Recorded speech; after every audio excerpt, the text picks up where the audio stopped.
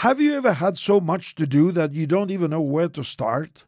A friend of mine described this feeling perfectly. She said, sometimes the kids need dinner, the house needs cleaning, the laundry needs folding, the dog needs to be walked, and I'm just one person. I can't do it all.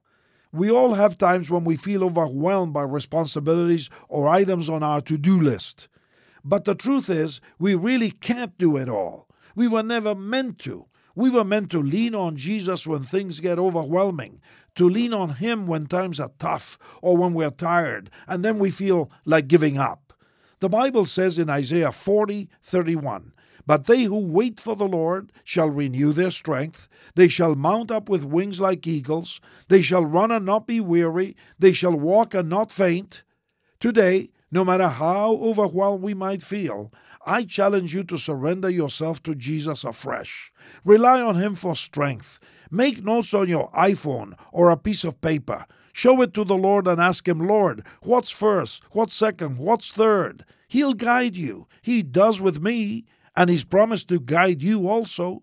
Life is less overwhelming when we allow our Savior to hold our hand through difficult seasons. This is Luis Palau.